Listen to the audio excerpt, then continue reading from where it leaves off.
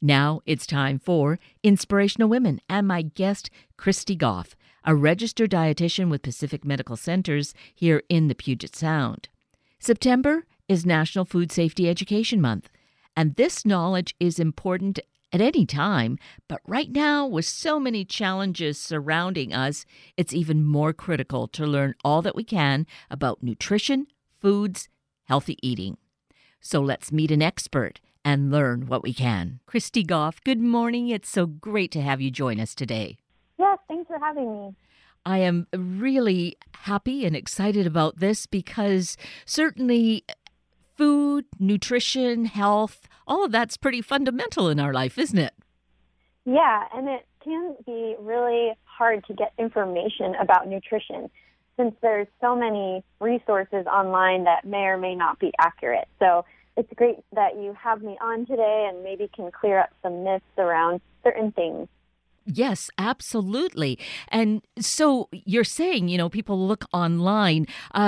Is there something we should avoid? Are there certain sites, or are we just in the context of our conversation going to come up with ideas that really steer people away from certain kinds of websites that might draw us in?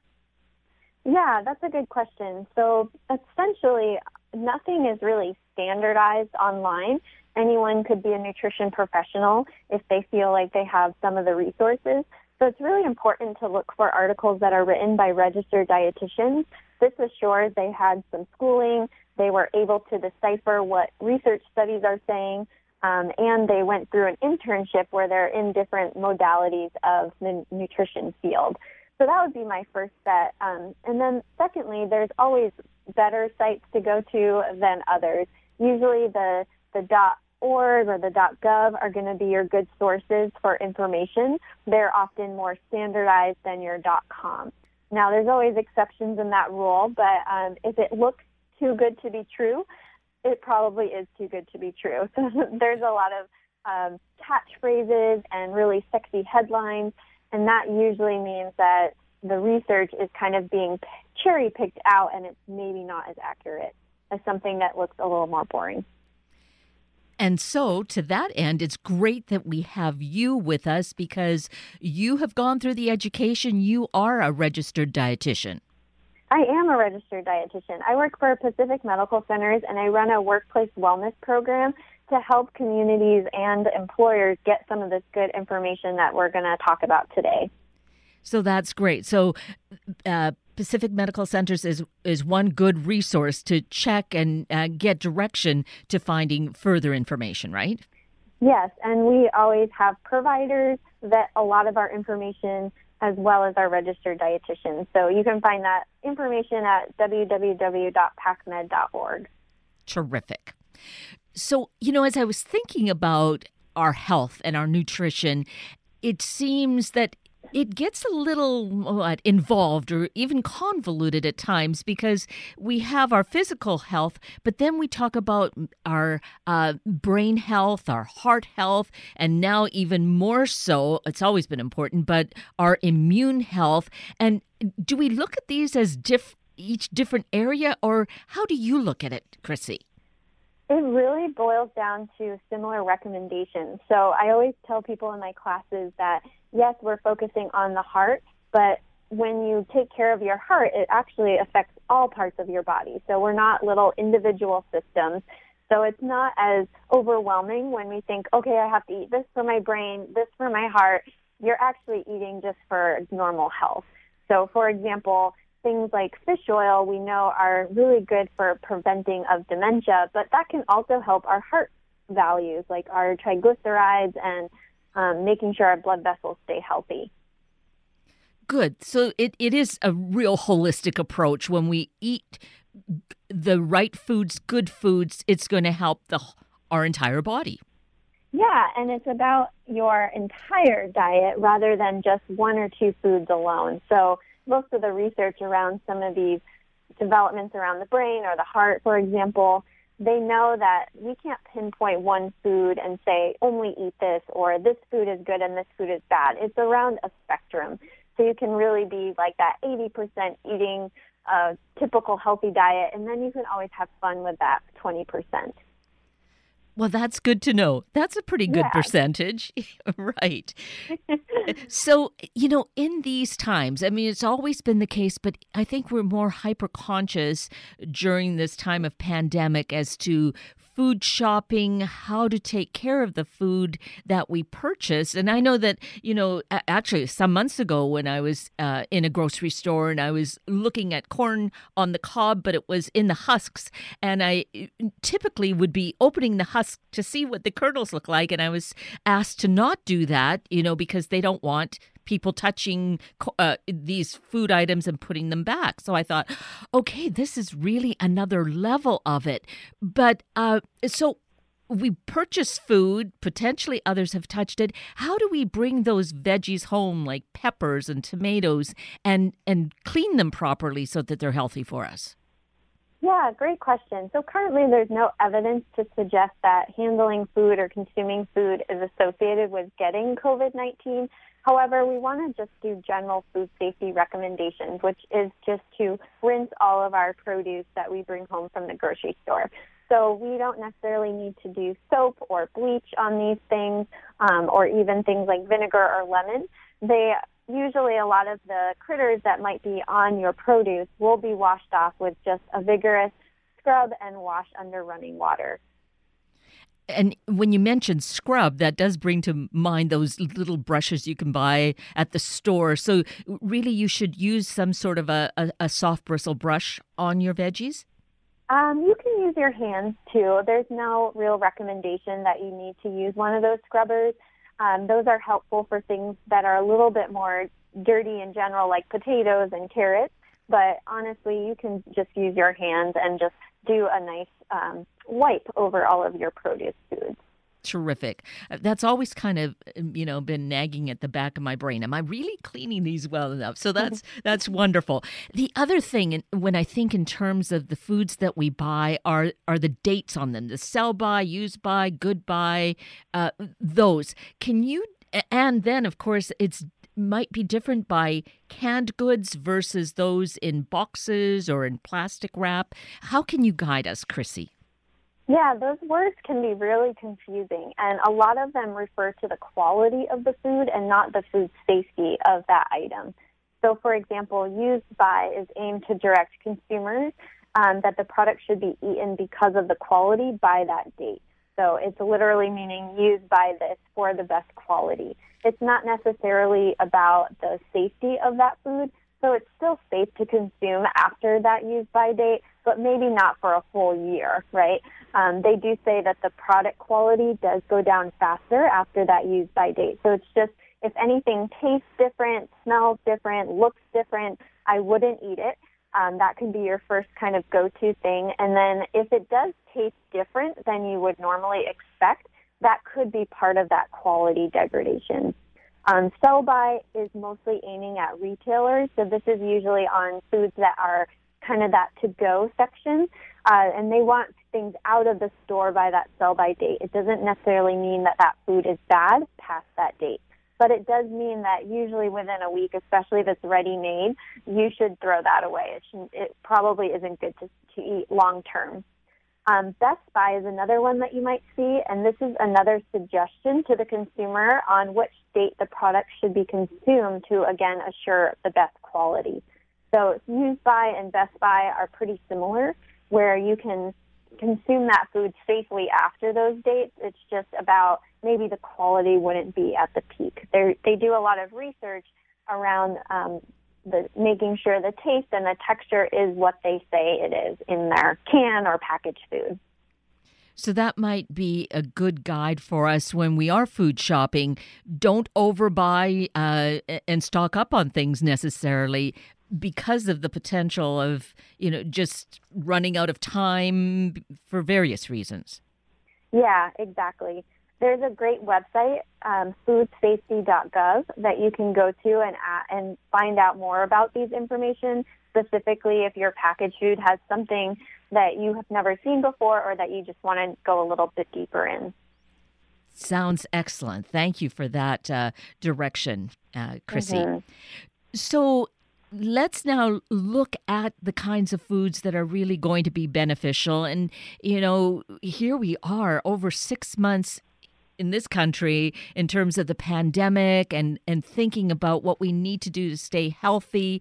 Do you have kind of a bottom line or some good guidance for us as to foods we should really concentrate on?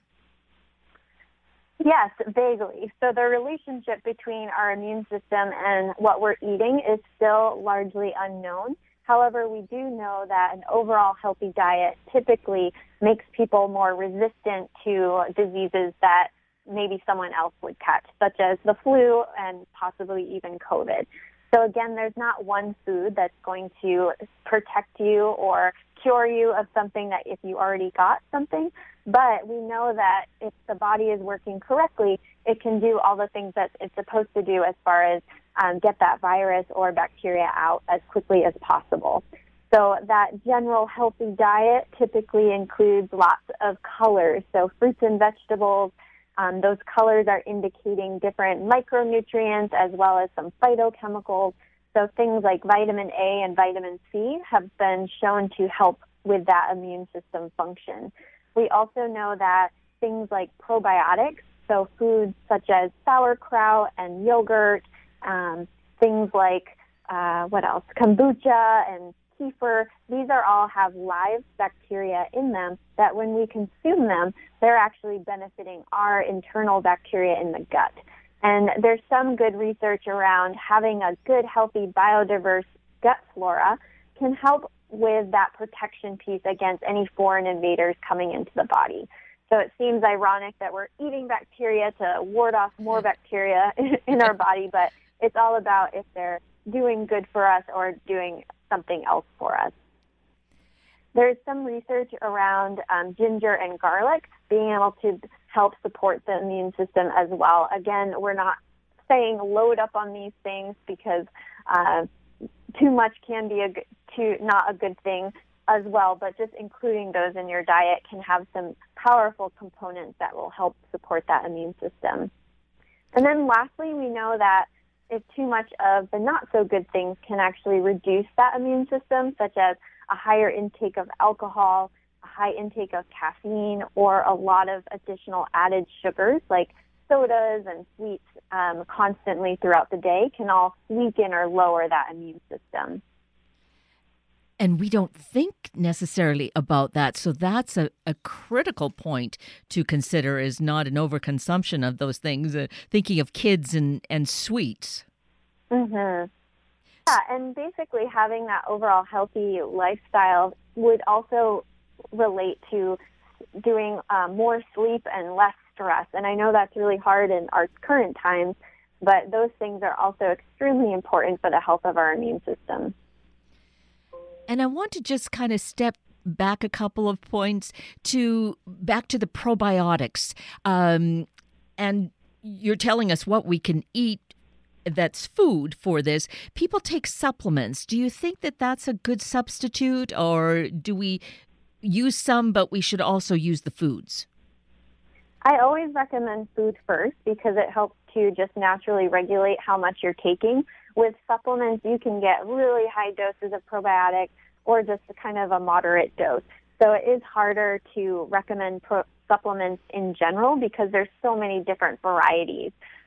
However, it can be beneficial if you feel like you have maybe some digestion issues or if things aren't moving through your body very regularly, they can be helpful for that. I always recommend them for people with diverticulosis or diverticulitis, the active inflammation of that disease, because it's all about just getting more fiber and movement in the gut. For immune system, there's not a lot of research supporting supplements for supporting that immune system. So it's kind of up to your own. They can be pretty expensive. So if you just are eating lots of good fiber sources and some of those natural probiotic foods I just mentioned, you're going to get a really healthy gut flora without spending a lot of extra money. So the fiber is a critical thing. I think we naturally then think about fruits and vegetables for fiber. Is that right? And are there certain ones that are really kind of the best in the area? Yeah, you can't go wrong with increasing fruits and vegetables for fiber and then all of those micronutrients I mentioned. Other sources of fiber that are really good for us are whole grains. So a lot of things like oatmeal and brown rice, there's whole wheat bread are going to be higher in fiber in general. And these can be basically different types of fiber than you would get normally in your fruits and vegetables. So the more diverse foods that we eat with fiber, the more diverse bacteria that we get because they're all eating the fibers that we can't digest. Other sources of fiber that are great are your beans, your nuts and seeds, anything listed on that My Plate diagram, basically. Super. And again, we can see that when you mention My Plate, it's you have that on your website. Is that right? I believe so, but you can also go to choosemyplate.gov, and that is kind of the site that you can go to for a lot of good information around healthy eating recommendations, especially around the immune system or around meal planning. So, talking about meal planning, how or do you have a rule of thumb that you recommend to people as to how we can go about making, perhaps simple, easy to fix meals that are healthy and nutritious? And then I'm going to throw in, and kids are going to be happy to eat as well. Yeah, that one's a hard one. Meal planning really is an individual experience. You can make it very complex where you have every meal planned for the week. I like to do more of a flexible meal plan where you're maybe picking some fun recipes that you are going to make throughout the week, grocery shop for those, and then the other days you're either eating leftovers or something quick like a takeout meal or just something that you can put together really fast, like breakfast for dinner or a sandwich for dinner, that sort of thing. So some of the easier recipes that I've found are stir fries, where you can mix pretty much any vegetable you have in the refrigerator with some kind of protein, whether that be a bean or a meat product. And you can add a variety by doing different types of sauces. So maybe one night you have a curry with a coconut milk and turmeric, and then the next night you have more of a teriyaki type flavor. Even if it's the same meal, it does switch it up quite a bit. And those are usually so delicious. Yeah, and it's a great way to clean up some veggies hanging out in the refrigerator. Mm-hmm. Exactly. And you mentioned, and I like this idea because I do it, is breakfast for dinner. So it could be it could be the oatmeal for dinner. It could be your eggs or something along those lines. Is there then a benefit to maybe eating that kind of a little bit lighter meal at the end of the day? Yeah, there is some research that eating too heavy of a meal can kind of interfere with sleep if it's done very close together. Also, we find that a lot of people that don't eat breakfast eat too big of a dinner meal. So they're actually full when they wake up. And that's why they're not feeling very hungry for breakfast. Breakfast usually helps kind of spark that metabolism, wakes the body up. So it is good to get some kind of calories in the morning, whether it be an apple or a full big breakfast. So there is something to that lighter meal in the evening. Usually people feel a little bit lighter in general and able to sleep slightly better. So that has the added benefit of potentially getting better sleep. Yeah. And being able to get to sleep. That's really great. I kind of want to circle back then to our kids. Potentially not liking certain foods, trying to get them to eat, kind of across the spectrum that we're talking about. Do you have any kind of tips or tricks about that? Yeah, that can be a hard one. Picky eaters are going to be there no matter what you do, but you can do some things that will help kind of either involve them in the meal or at least save yourself from having any tantrums at the table. So one thing is to involve your children in the cooking process. Now that can feel stressful because oftentimes kids are running around with food or your knives or things like that. But it is important to teach them those general cooking skills early on so that they can be healthy eaters when they become adults too. There's so many people right now that maybe not even know how to boil water or make basic foods. So it's nice to teach them early to have that in there. And you can set up kind of like a science experiment in the kitchen while you're cooking. So it's showing them how to mix dressing, for example, by mixing oil and water and maybe adding an emulsifier like mustard to help it stay mixed. You could have them help to stir something around the stove if you have a nice stool with you. People or kids as young as about 5 or 6 can also start learning some good safety knife skills. So I know that one is really scary, and it is kind of more how your kid is going to be with a knife. But you can try to teach them some of the big basic things like keeping fingers out of the way, how to hold a knife. And you can always start with something like a butter knife if it's a really easy thing to cut. If your child is older, I like to add that to the chore cycle, is to come up with a meal or to even make a meal for the family and try to get them more involved, especially since we're home more often and they potentially have more time because they're at home doing their schooling or can kind of entertain themselves for a little bit in the kitchen. And really, along those lines of so many kids being at home with virtual learning, I've thought, and it's simple for me to say because I don't have kids at home, but it seems to me that one could incorporate cooking and measuring and all that sort of thing as part of the educational process, but making it so practical that it's that it could be a class without really being a formal class from their school. Yeah, I always hope that schools will add more cooking instruction into their lesson plans because it can relate to a lot of different subject matters, especially around that science and math piece. One good book that I got into during quarantine is called The Food Lab. This is by Kenji Lopez. And it's a great book if you're into food science or just want to learn more about why things turn out the way they do with certain factors in them. So that one's been a really great resource and learning experience for even myself during quarantine when we're home more often.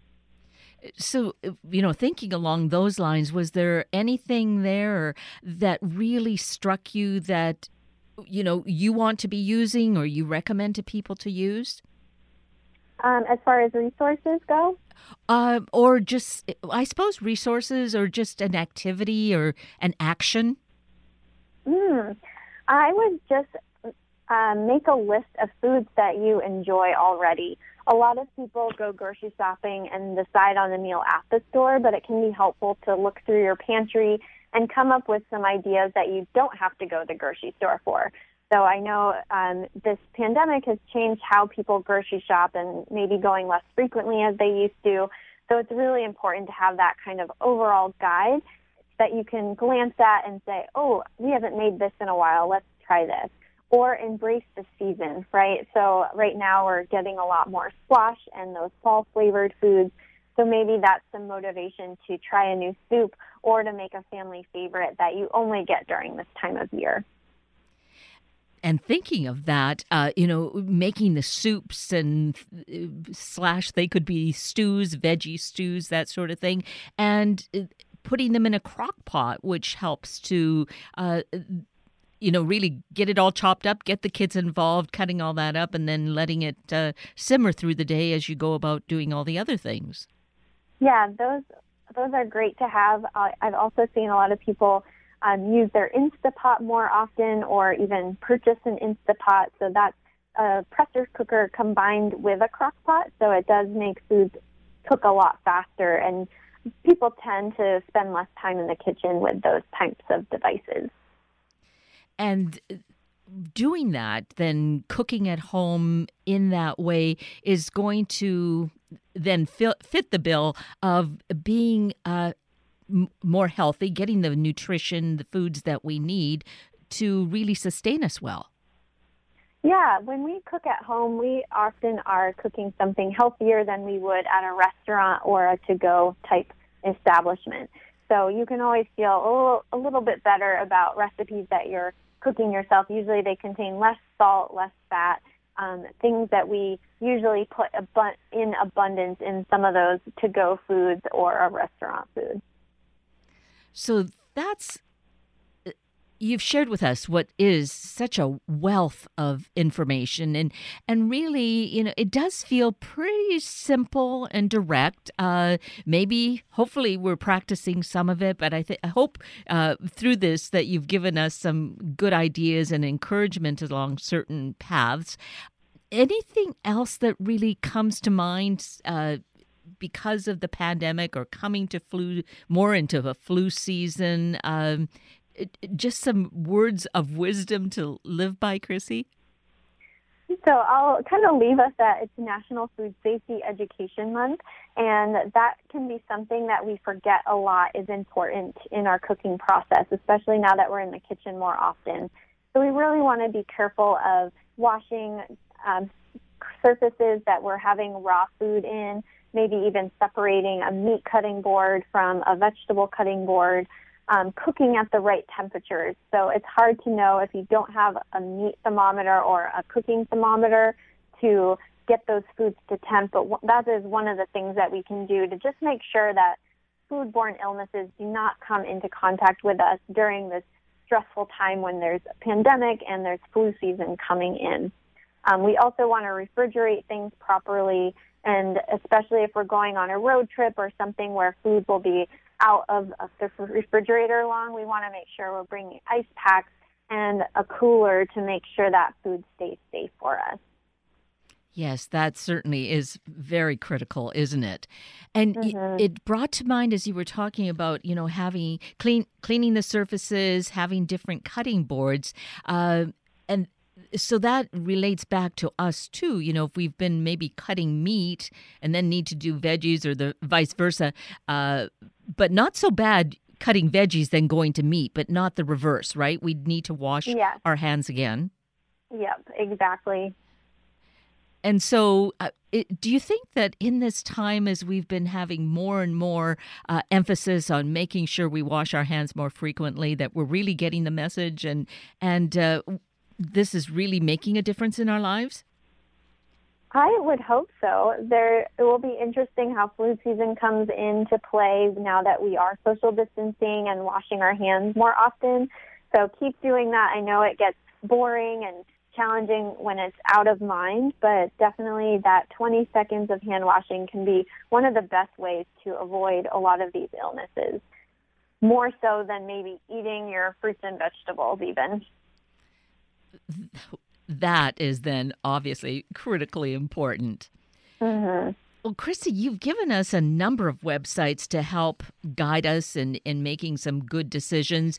Let's mention your website once again so that if people want to get more information about you, have questions about certain health issues, they can potentially find the answers there or reach out to you. Perfect. Yes. So I'm at www.pacmed.org. With my Living Well Alliance program or that workplace wellness program I mentioned, you can type in the search bar Living Well Alliance and get to my personal page on the website. It has some cooking videos and some recipes. So if you are needing that inspiration to keep cooking and keep things interesting, those can be great options to go look at. Yes, those definitely sound great. Thank you for giving that additional information, because I think that that'll really be just a great resource to go back to time. So perfect. Yes, I also have some classes in the community that are public. So there's a calendar page if you ever want to tune into a virtual class. They're all free, and I appreciate support from the community too. I think then it's just one of those wonderful circles that you reach out to us and we reach back and we all learn and we live well. Mm-hmm. Right? Well, this has been so wonderfully informative. You obviously have a passion for the work that you do, and I'm so grateful that you've taken time with us this morning to inform us and help us move forward more healthily. Yes, no problem. Please connect with me if you have further questions. My email is on that website I just mentioned, too. Excellent. Thank you so greatly. And with that, we're at the end of a very full hour of Inspirational Women with Christy Goff and Sunday Morning Magazine with Sean Jones from the Salvation Army Disaster Service Division. I'm Kate Daniels, your host, and I greatly appreciate your sharing this hour with me and these special guests. For details you might have missed or information you'd like to know, please just send me an email, kated@warm1069.com, and I'll get right back to you. Also, if you'd like to listen again or share these important stories with your family and friends, find the podcast on our Warm 1069 webpage. Click on the podcast tab, then look for the show and guest names. I now wish you and your family a day of knowing we are here to work together to help one another. Have a week the same, and then please plan to join me again next weekend for another hour of Sunday Morning Magazine and Inspirational Women on Warm 1069. Good morning.